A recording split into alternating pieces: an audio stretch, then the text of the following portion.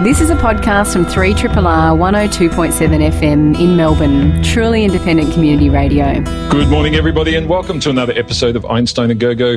You are listening to 3RRR. I'm Dr. Shane. We've got you now for an hour of science. We've got some great guests lined up for today, which we'll introduce you a bit later. But in the studio with me is Dr. Lyndon. Good morning. Good morning, Dr. Shane. Good to see you. You sound very dulcet there in your... Oh, am I? Yeah. Probably because I spent yesterday wrapped up in a blanket inside. All right. Just being... Too cold? It was very cold. Yeah, it was freezing. Yeah. Any snow? I heard snow down to 1,000 metres. I heard there was going to be snow, but I haven't had that verified yet. Dr. Lauren. Good morning. Good to see you again. Good to be back. I'm loving the picture of I heard snow. Yeah. I've got amazing hearing. I heard the little, dribble down of snowflakes. Excellent. Yes. No, but it was cold. I agree. Yeah, very cold. Dr. Ray. Morning, Dr. Shane. Yeah, you are. Having lived where there was actually snow, the idea of hearing snow is kind of neat to me because it's actually, after you get an actual amount of snow, it's very quiet. Yeah, that stillness is beautiful. It's a sound absorber, snow. It actually does dampen down sound. Jeez, So. we're learning something already. We haven't even started. Some news for the week. Dr. Lyndon, what do you got? Well, a story this week that really interested me. You know that we all inherit things from our mother, right? I inherited my mum's love of science and her hair, which is why I'm... Can you genetically inherit a love of science? Is that what you're talking about? That's what I'm saying. Yeah, okay. That's what I'm saying. All right. I'm going to stand by it. Yep. But the study this week from researchers in the University of Geneva have found that seeds actually inherit memories from their mothers. How interesting is that? So seeds, we know, we plant them in the ground, they remain dormant until conditions are right for them to germinate and to start to grow. And these researchers back in 2016 found that information about how long to stay dormant before you kind of get going is inherited into a seed by its mum. It's the maternal gene that tells a seed how long to remain dormant for before it's time to get going. So that's why, the same species of plant will flower at different times or start to grow at different times, even though it's the same plant, depending on where it is, depending on the conditions. Yeah. Does this mean if you took a seed that had a parent in the northern hemisphere and put it in the southern hemisphere, it's going to be really confused? Well, that's how I read it. I mean, possibly not that dramatic, but maybe, yeah. It's sort of, this study was showing, or the previous study was showing that if you took the maternal genes from different plants that have different dormancies, put them in different temperatures, that information would pass on to the seed. So, but it's dormancy, but it's not in a vacuum. It's with the environment and there's triggers. Well, and yeah, things, definitely. But it does affect, if you were to have it with a mum that, I don't know, was in a really cold place and then put it to a hotter place, I think it might get confused and take a little while. It's probably around that issue of optimization. So where the evolution gives you the optimization of an extra 20% in growth rate or something, you might lose that. It'd still work. Yeah. But you lose the optimization that you get from that local knowledge. Yes, yeah, I think so. I think that's kind of what it's saying. And this study now is just trying to look at that because it is quite an interesting concept a little bit further and try to understand exactly why that's going on. And it's really getting into this idea of epigenetics, right? This idea of how genes don't change, but they get expressed differently depending on the environment that they're in. And I realise that you all know more about it than I do, but this, Don't look at me. this study was just showing that.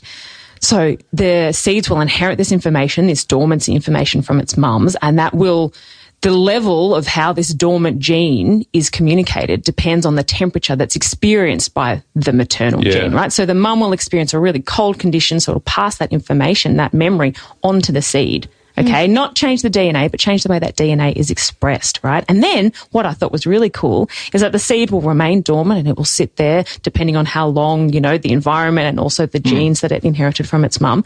And then it'll germinate and grow. And then it'll wipe that information, clear that memory that it's inherited from its mum and implant its own memory that then it can pass on to the next generation. Yeah, that's cool. That's so cool. It just fascinating to look at this microbiological level of plant behaviour, which will help us understand agricultural changes. And as we get into a warmer world, figuring about how to optimise growth and different, plant success rates, looking at this really small level. Just fascinating. This could be the newest, coolest thing about plants I've learned in the next 5 years. Do you want to know what the last one was? It was something really simple. It was the ability of a flower to track the sun during the course of the day. So, they follow the sun, but then to reset to the original position overnight, ready for the next sunrise. Yeah. And how they do that Yeah. How do they do that? Well, it's the contraction of one side of the stem versus the other, and essentially having a body clock that says, I know that I have to be facing over here again by morning, so I'm going to... that was the last thing that really freaked me out about plants. Plants, they are incredible. This makes me think of that film Day of the Triffids. Anyway, they're smarter than we think. They are. Dr. Lauren, what do you got for us?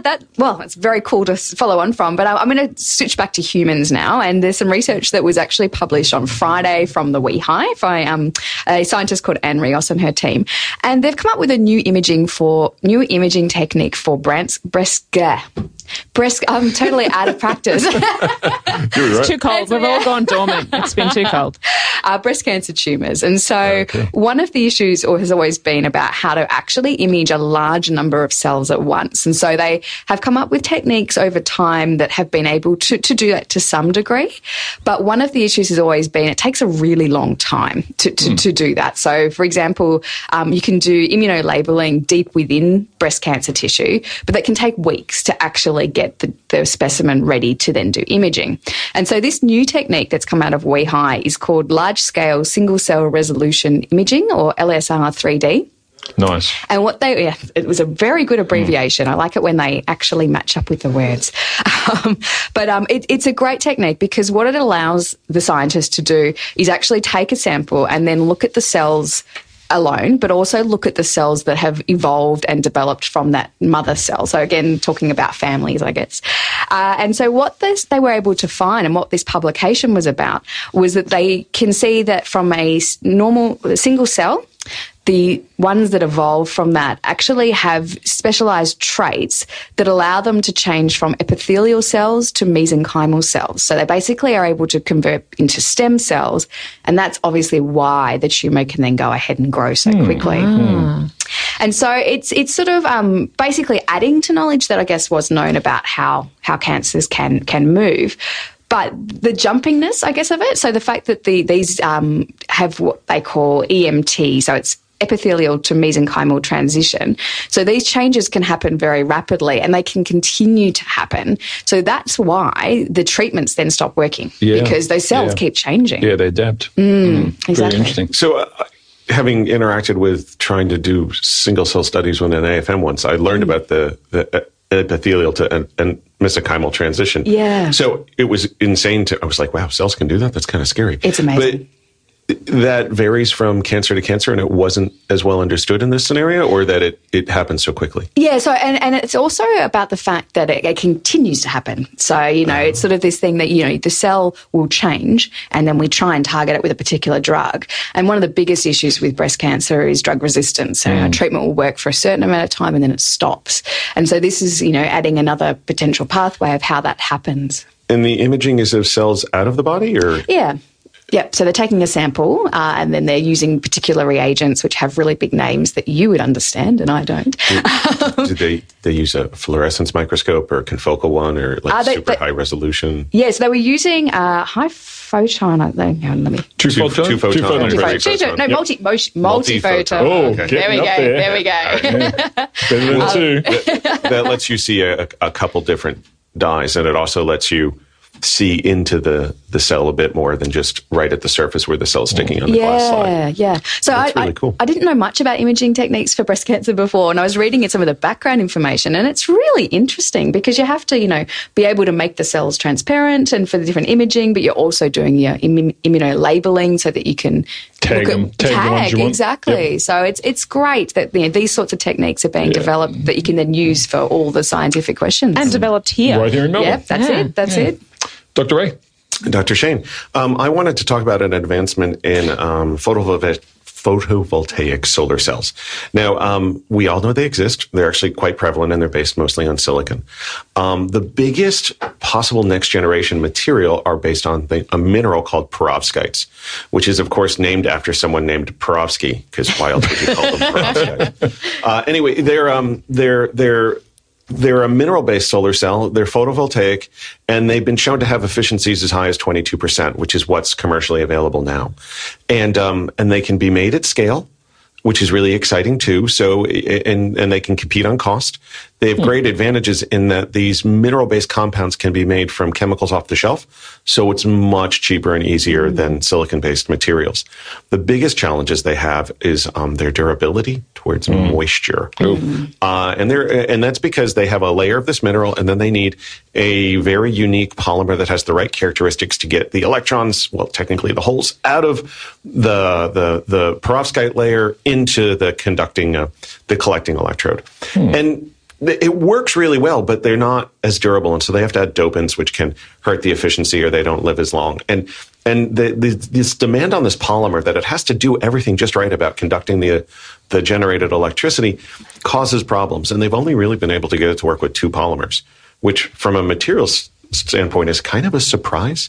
Like materials people are great at making thousands of different variations of materials, and they have that problem. So what a group of researchers from South Korea have done is they've actually went and figured out, it was in nature, and I'd say at least solved it to an extent. They were able to find a cheap polymer, and they put what you could call the molecular fluorinated coating on it, and got it to stick to the perovskite, kind of a fancy glue that has a couple cool electronic tricks, and they can actually make these things scalable. They don't need dopants. It was stable for more than 1,000 hours, and when you encapsulate it, they could run it for quite a long time. So perovskites are seen as the next generation solar cell because they can be printed on things. They can be adapted to flexible electronics as well. So instead of relying on organic organic polymers, which is really what printable solar cells are on now, they can follow into all these different processes. So the durability part is the last thing that they really needed to discover some science around it. And this is a very good pathway that I suspect it says, hey, we can get this to work at efficiencies that are commercial on a scalable process, but it's probably just opened up the roadmap for other people to go, wait, they added this extra step, this cool molecular glue layer. Let's see if we can try other polymers too. And it's that variety which will help hopefully see that as a better commercialization pathway. Interesting. So when you say that it's stable for 1,000 hours, is that 1,000 hours of functioning or just? Yeah. Okay. So when they do 1,000 hours, it's really funny how they write it. They say it was stable for 1,000 hours in the intensity of one sun.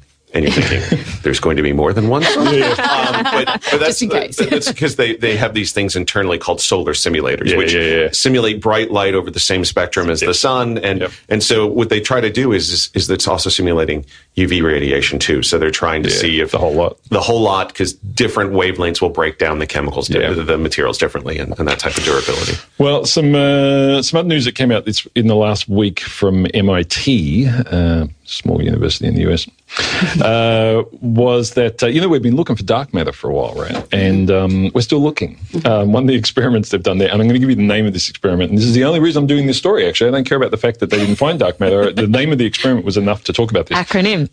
Oh, this one is a ripper. You're going to love it. But basically, this team has been looking for these things, and this is an international team, but they've been looking for these things called axions. And again, they're particles, they're very light particles that don't interact with us in terms of light or pretty much any other way. But they have, effects gravitationally and so forth that will change. They'll change certain aspects of the universe. So the way the universe is expanding and the speed at which galaxies rotate, this is a problem we need to solve because 85% of the matter that we should be seeing, we can't see. Mm-hmm. And so hence the idea of, let's call the bit missing dark matter because we can't see it, which seems like a reasonable name. But the question is, what is it and what is it made up of? And there have been many theories, and slowly but surely they're all being knocked out. And this experiment's interesting because it looks at these particles having a certain mass. And what most of these experiments do is they say, we will look for particles with a mass between, 1 and 7. And so they'll knock out that range if they don't see it. And then another experiment will go between, 0.1 and 12, and they'll knock out that range. And this keeps happening, and you sort of narrow down what it can't be. Hopefully you'll find it there, but you tend to narrow down what it can't be. I've always wondered about that because I have heard that before, but how do we know that all dark matter is the same? Like, could you just be the thing is, you don't. And in fact, you could just be looking in the wrong range. Yeah. So this experiment looked between 0.31 and 8.3 nanoelectron volts. That's a measure in particle physics of mass. And so if it's at 0.2, well, you missed it. Yeah. And they know that, so they're going to have to build a larger system to look at, outside so that range. The range was dictated by the size of the experiment. Yeah, or the type of experiment in some cases. Okay. So, I mean, a good example of this is when they found the Higgs boson. Now, the Higgs boson was supposed to be at a certain range, and, the Large Hadron Collider looked in a certain range and it found it. And that was, it was a great prediction. 50 years in the past, that prediction was made, and they got it more or less right. It wasn't quite where they thought it would be, but it was pretty close. So, but these are a bit different because we have no real idea, and they sit outside of a lot of our normal theories. But to the experiment name, and tell me, this is one where I would ask whether they started with the acronym and worked out what to call the experiment, or they started with the experiment and worked out what the acronym was. It's a backronym when you do it that way. Is it? Yeah. Is that a real term? Yeah. If it's not, I love it. Yeah. Anyway, it's called a broadband resonant approach to cosmic axion detection with an amplifying B-field ring apparatus. That's the name of the experiment, better known as Abracadabra. Oh, Right. nice. Now, tell me, Excellent. which way did that go? Did Yeah. they start with the acronym and just name this thing? Or, Definitely started. I reckon they started with the acronym. Yeah. So sadly, not Abracadabra because they didn't find them. So anyway, They also disprove magic. yeah, Don't you normally try to make things disappear when you say abracadabra? Yeah, well, I think they've definitely made. Well, the axions haven't appeared yet. They can't make them disappear until they've found them. But anyway, the search for dark matter continues. One day on this show, we will either tell people it's not real, or they found it somewhere. So, but there's some missing mass. Only 85% of it, though. Not a big deal. So why hasn't Voyager bumped into it? I mean, is it like, where is it? If it's in between solar systems and things, shouldn't at some point will Voyager, if we can still track it, show something about? No, because on those scales, and this is the interesting thing about dark matter, on smaller scales, like solar system scales, you don't see the effect of it. You only see the effect of it on the scale of galaxies or the universe itself. So, and on those scales, it has a massive impact, but on small scales, it doesn't, because it doesn't interact with normal matter. So, you could drive right through it. It's probably passing right through you right now, and you just wouldn't know. Similar to neutrinos. They pass right through us. We don't know, but they're really important. You're listening to a podcast from Community Radio 3RRR in Melbourne, Australia. Welcome back, everybody. You are listening to Einstein A Go-Go on 3RRR. In the studio with us now is Dr. Jess Borgers. She is from Monash University's Department of Immunology and Pathology. She's been on the show before. Welcome back, Jess. Thank you. It's great to be back. Thank You're you, here Dr. for Shane. a completely different reason today. We're not here to Still talk about science. still science, but not your science so No. much. But there is a new program, a new TV show called Smart Brains of Australia that's going to be starting up later in the year that you're going to be part of. So first of all, give us a rundown on what this program's about. Yeah, I'm super excited to be part of it, quite honestly. So I'm just going to be a judge on it. I'm not doing any work really. So it was the brainchild of Suri Gopali, and it's through Me TV, which is a smaller channel. It's not mainstream, but it's really sort of a first of its type in Australia TV show. And what we really want to do is harness the brains, the scientific brains of students, high school students in particular, years 7 to 12. Is that right? In Victoria, I'm from Adelaide, so No, that's you absolutely people right. are different to me. But basically, it's Yeah, we have schools too. I know you do, don't you?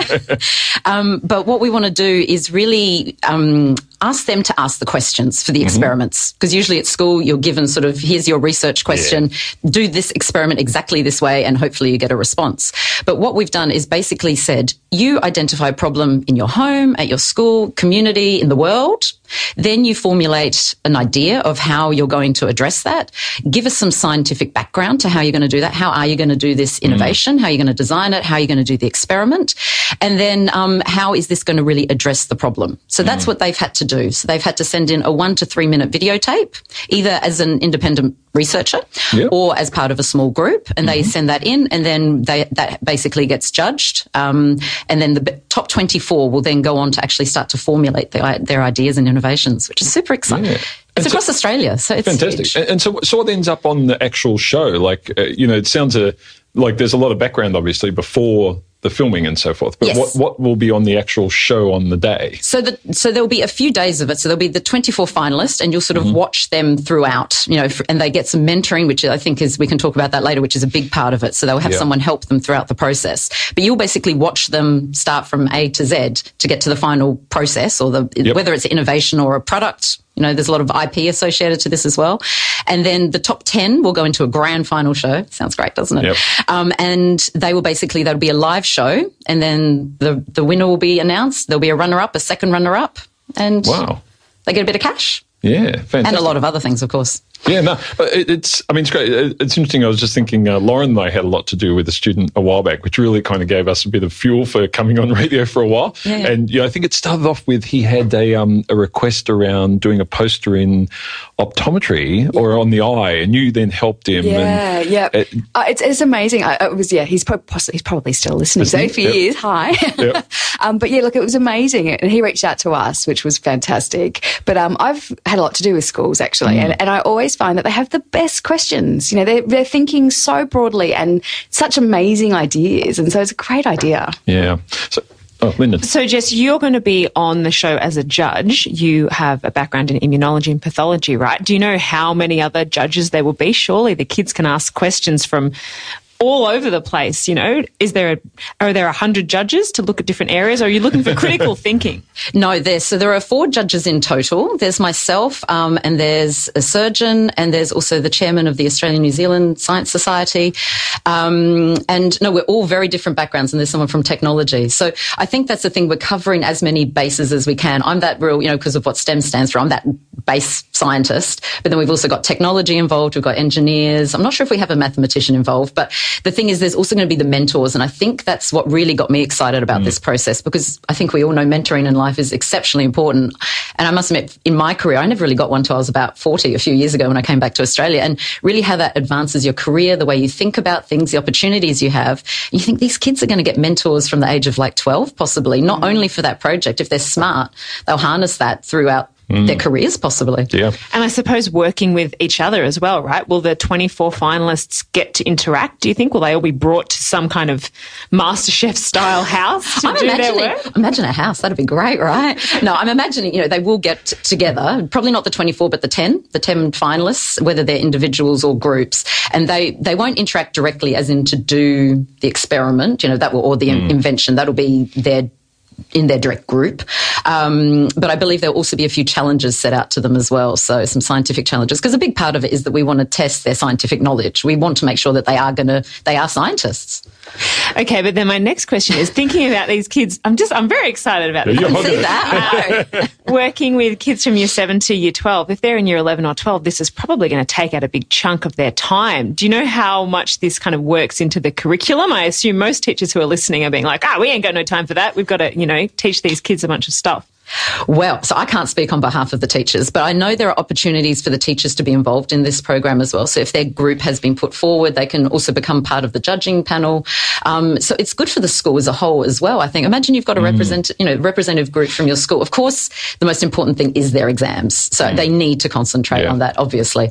But I suppose they've put their hand up for this, knowing it will take extra time. And I'm sure they would have their teachers' support. Who wouldn't support their students to do this? And this is something where I think, Jess, there's quite a gap in Australia. I remember just a few years back, I was in LA visiting the Space Shuttle Endeavour. It sounds like it's a friend of mine, but no, it's just an exhibit as a museum.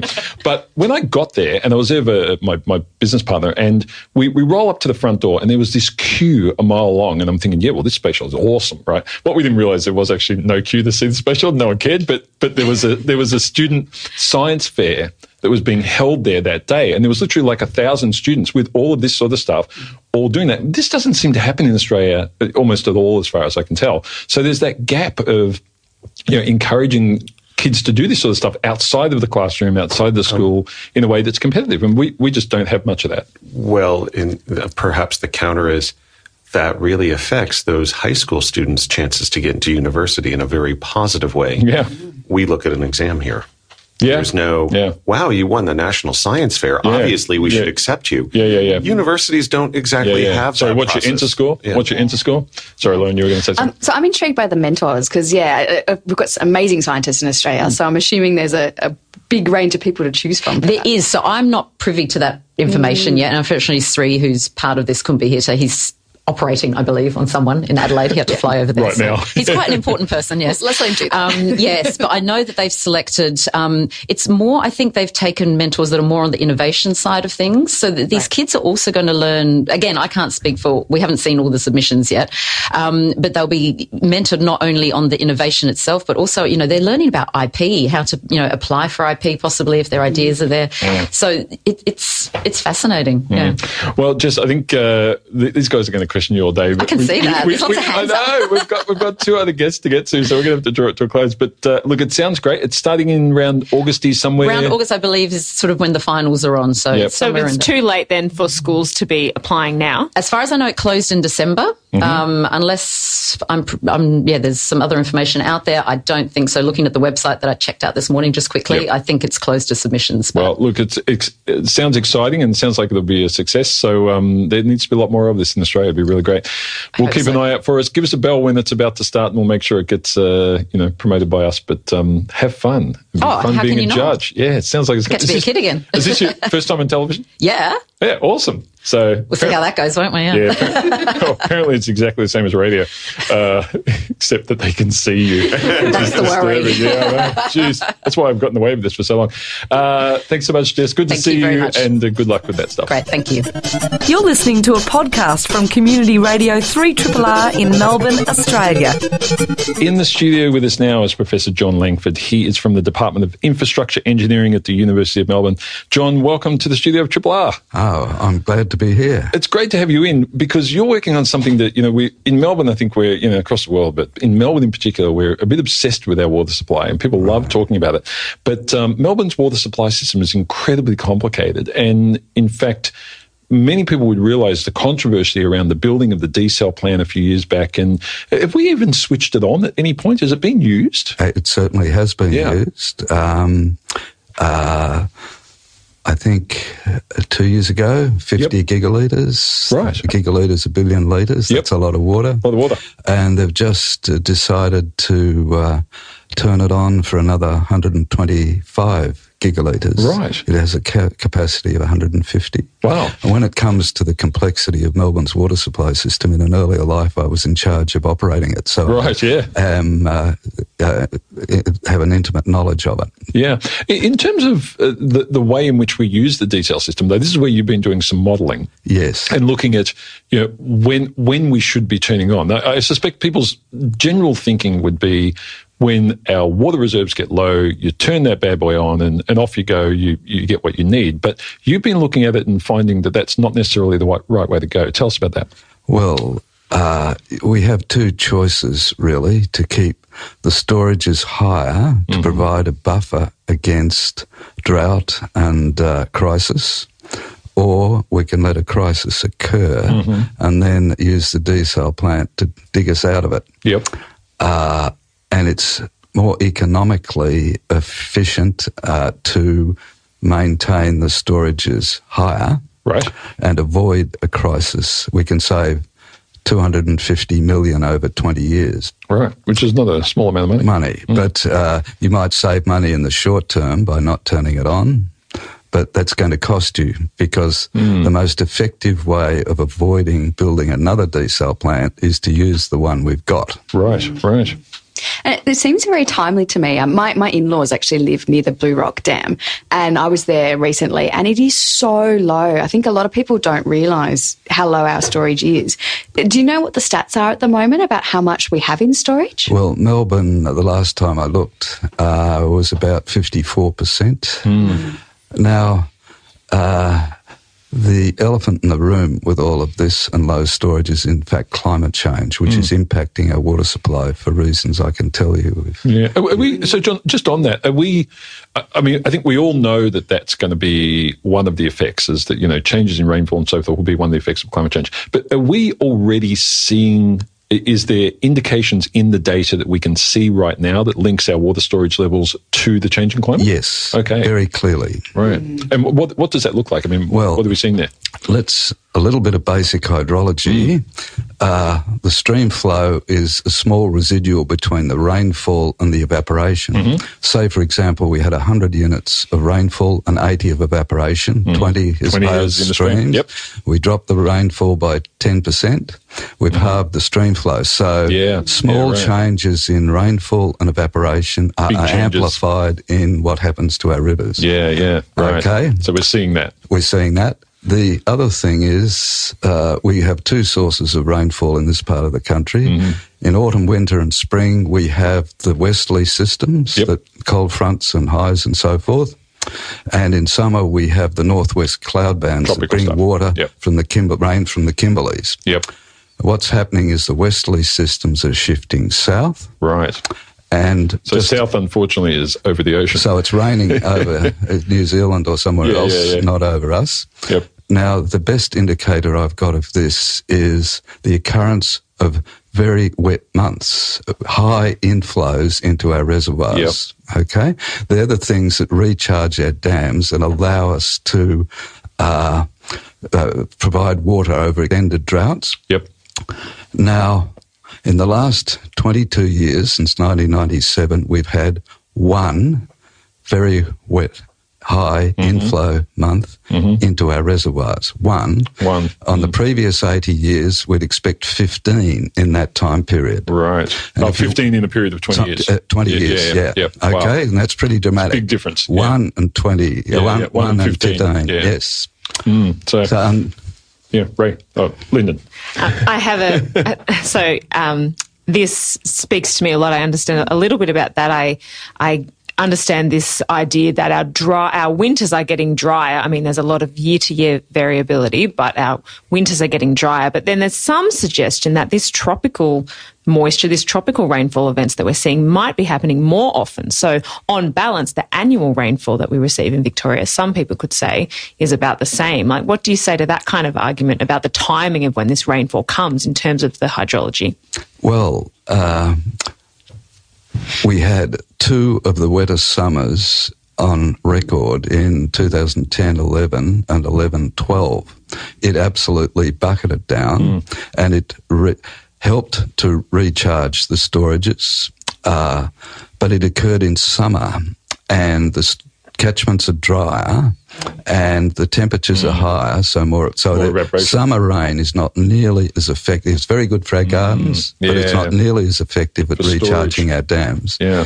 And if you look at the storages since those two summers, we got to the mid-80s, now they're the low 50s. So over the last 8 or so years, that Thompson and other storages have just been going down. And John, coming back to the system, Melbourne's system, when we turn on the desal plant, I mean, this is just, so I'm asking a piping question here. Can we pipe the water back up to the reservoirs, or can we only pipe it to the Melbourne metropolitan system? Well, the desal plant is at Wonthaggi. There's a pipeline and a pumping station that puts it in Cardinia Reservoir, the second largest reservoir. There is a pump that can pump that water to Sylvan if necessary. So it can access Melbourne's water supply. Melbourne's water supply is connected to Geelong, so that they're also the areas to the west of Melbourne, Sunbury, Macedon, Western Waters area can get to that. All connected. Yeah, that sounds great. Yeah. I wanted to get back to the comment you'd said about the $250 million savings for running a desal plant. Now, I was curious where the breakdown was. So I know that a desalination plant runs better if it's running, that there's a cost associated with starting it up, turning it off, starting it up.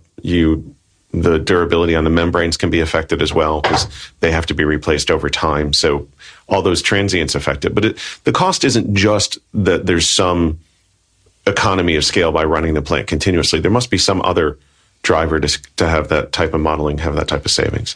Well, it's a question of how much water you've got in the storage, and they have a set of rules about when the storage hits 60%, turn the plant on at such and such a level, etc. And it's those rules we've been looking at, because the amount of water you've got in the storage is fundamental to the long-term security. If it's too low, then you run a substantial risk of getting into a crisis and having to build another desal plant. Okay, so we're looking over a 20-year time period, which is, and we're looking at the net present value over the 20 years. And there are critical points. There's a minimum storage below which you don't want to go.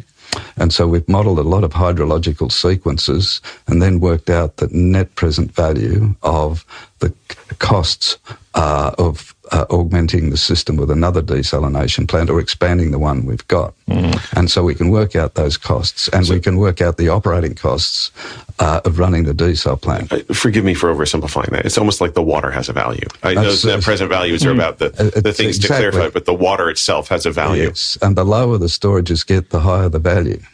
You might have noticed in 1850, 1,850 million figure, that is starting at a lower storage. So the value of the water depends on the level in the reservoir. It's very full, relatively small value. And as you go down, the value increases, and it gets to the point where it's the value is a lot more than the cost of operating the desal plant. Yeah, which makes a lot of sense, doesn't it? Yeah, Lauren? So with the cost of the operations, I'm assuming that a lot of activities at the desalination plant are automated, but is there a question of staffing? Like, do the number of engineers you need to have go up and down depending on whether we're using it? I would suspect not. Going back to the earlier question about membranes, and I understand they've decided to run it at a low level, like about 10 gigalitres, to make sure the plant is ticking over, because it's not the sort of thing you can turn on and off. It might take you 6 months to actually decide to get it going.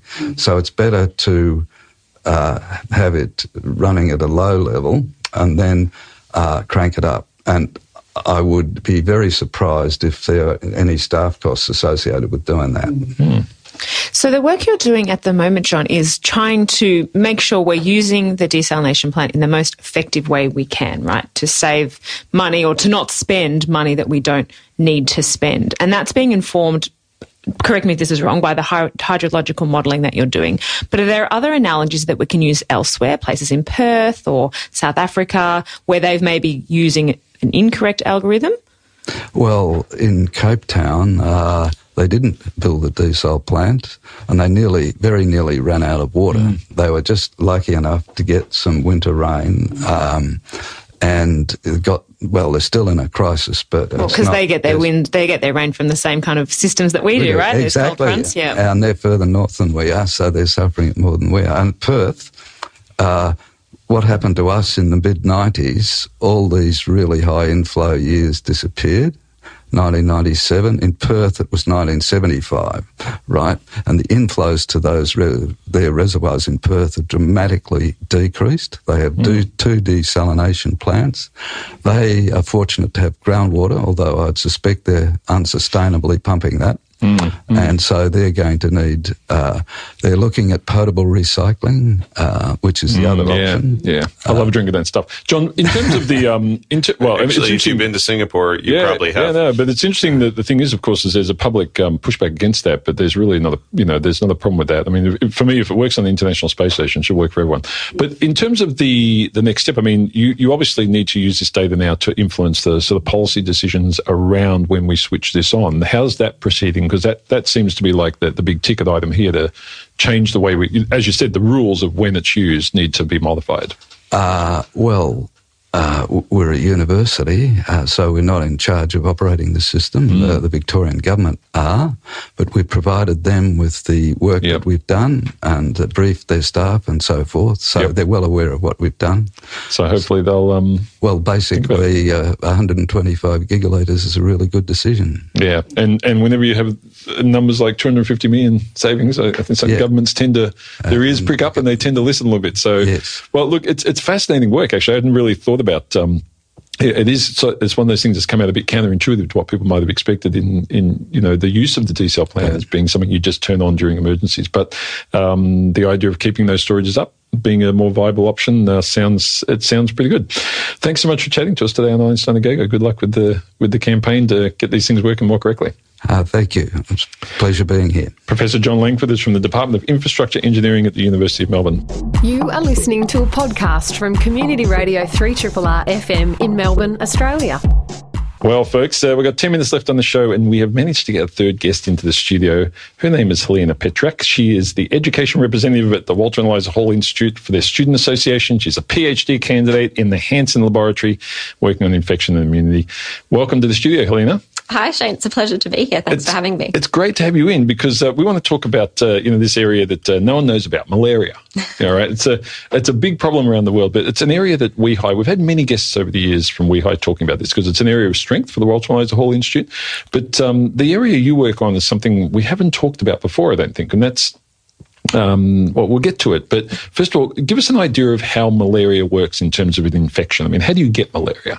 So it's one of the most serious infectious diseases globally. It's really highly prevalent, causes around 500,000 deaths every year. Yep. That's recorded deaths. And essentially, it's a parasitic infection. So it's transmitted by a vector, a mosquito vector, and it enters the bloodstream and then travels to the liver, replicates in the liver, travels to the bloodstream from the liver. Parasites, little parasites. Little parasites, yeah. It's pretty gross, actually. Yeah. And so essentially, this blood stage of infection is where the majority of those symptoms will come from. Okay. So you can get relatively mild malaria, which is just sort of fever. It's not very pleasant, but it's not life-threatening. Okay, yep. Like having the flu almost. Yep. And then you can get more severe disease. And so this generally comes from parasite sequestration. So they're very pesky, these little parasites. When they're invading the red blood cells, they remodel the red blood cells quite a lot. And in doing this, they export various proteins and they make the red blood cell sticky. Okay. And they do this because they don't want to go through our spleen. Right. Because that's where they'll be detected by the immune system. Killed off, yeah. Yes. Yep. So they get really sticky and that's really bad for us because the parasites then cause blockages physically. Right. And what our lab specifically focuses on is how when these blockages are occurring, a lot of immune cells are recruited and there's a really heavy inflammatory state as well. So this can result in really, really severe infection. When it occurs in the brain, it's called cerebral malaria and it can result in stroke and ultimately death due to disease. Nasty. Yeah, very nasty. So I have a friend who works in public health and has been to some of these developing countries and has managed to get malaria a couple of times, which is very bad luck. I know. But how can you get it a few times? So if you're getting it and the immune system is responding, how come they can get it again? That's a really great question. And that's one of the really interesting things about malaria. So when you would get an infection, say like chickenpox, you'd either get the vaccination or you'd get the infection and you don't usually get it again. And that's a fully functioning immune response. So that means that immune memory has formed to that infection.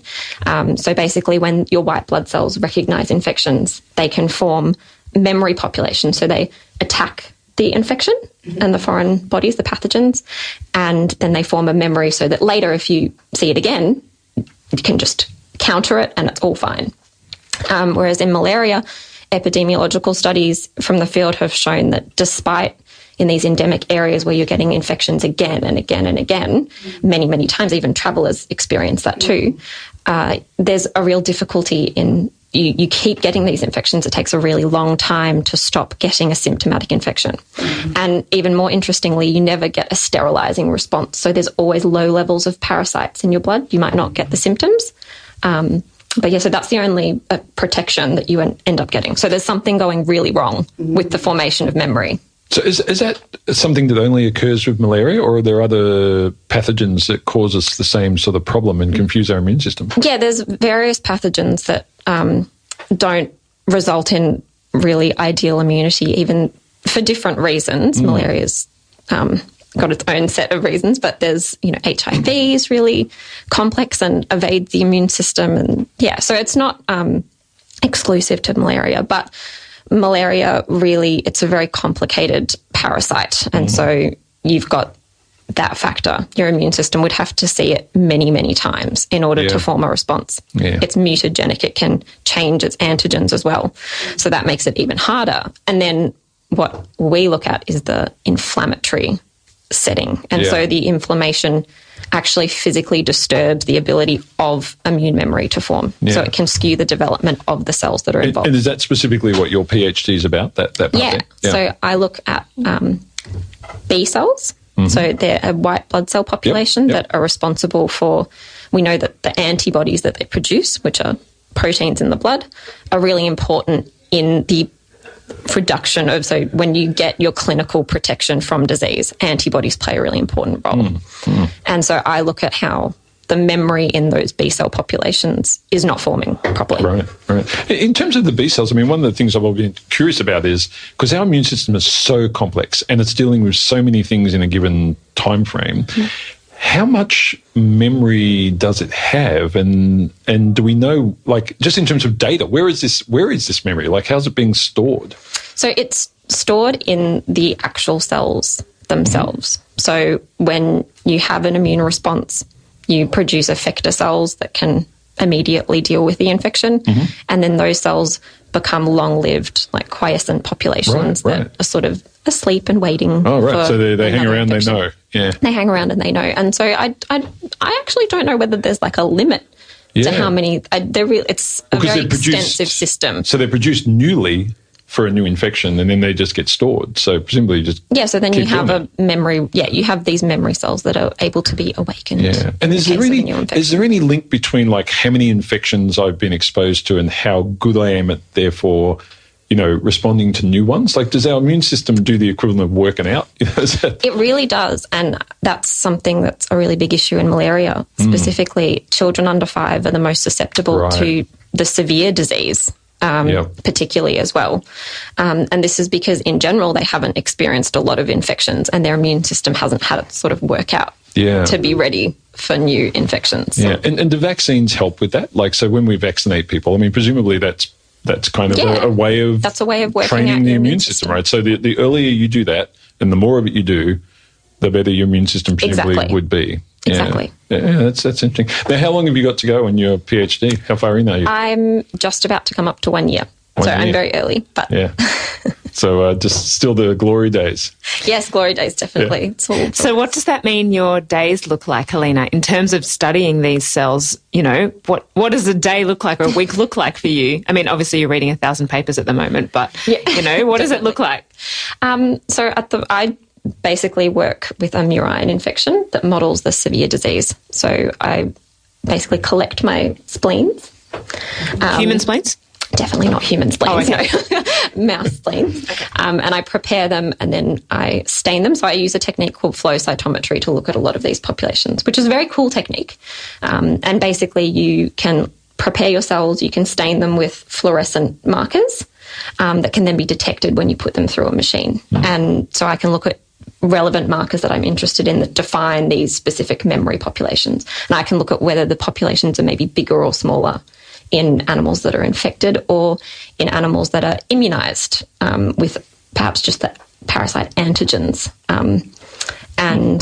So I make all of my observations on that. So it's long days in the lab of cell preparation. It takes about a full day to have a look at a lot of these things. Sounds like you're loving it though, so that's all good. A couple of years to go and you'll be out there with the PhD. Helena, thanks so much for coming in and chatting to us. It's great to talk to you on radio, and I think this is an area which it's fascinating how much is going into malaria research and what a tough little bugger this thing is to defeat, because so many groups around the world are trying to do it. But thanks so much for chatting to us. No problems. Thanks for having me.